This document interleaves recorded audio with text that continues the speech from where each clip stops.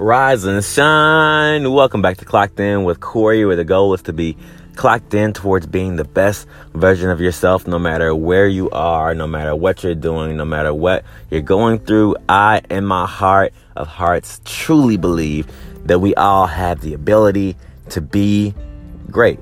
So I encourage you to get clocked in your life, and this show is really a passion project for me. It's something that I do to share my mindset and my perspective with others, and I just hope that you share it with those who you care about as well. So if something that I talk about touches you, and definitely share it with those that you're close to.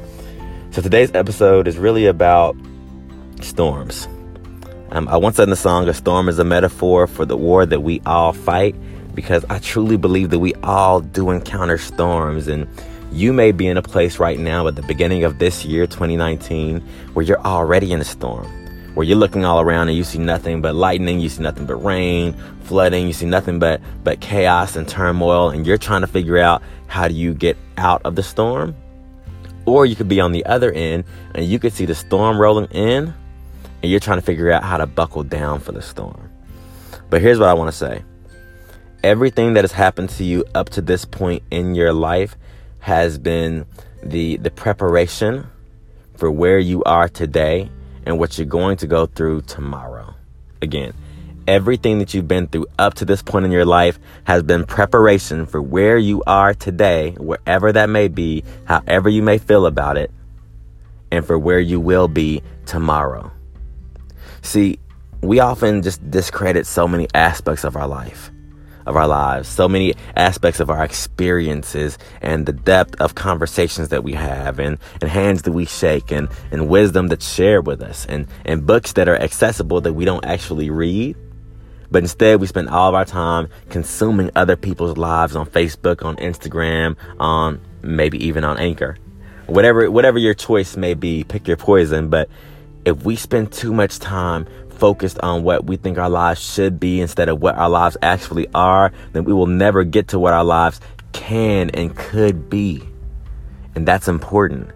We have to access that greatness, access that opportunity, access that purpose, open the book, study the course, sign up for school. You have to take that risk, because the storm, again, we all have different versions of storms that we're all experiencing. And I don't expect that to change before the day I die. So instead of me trying to avoid it, or getting all woe is me, or just getting distracted and shutting down, I know that I have to apply myself to supply my wealth. And I encourage you to do the same, because the wealth of the spirit is what you truly need. And in the vein of being clocked in, developing yourself, a large part of developing yourself, you can ask anyone who you've ever seen that's developed themselves and grown into a different version, that you've seen the changes in them. Ask them if it was easy. Ask them if they stayed in their comfort zone. Ask them if they stayed in their bed and they shut down. Ask them if they used mentorship or had anyone to hold them accountable. I promise you that 9 times out of 10, they will say that they needed a mentor. They needed accountability. They needed to step outside of the comfort zone. That there was still some pain.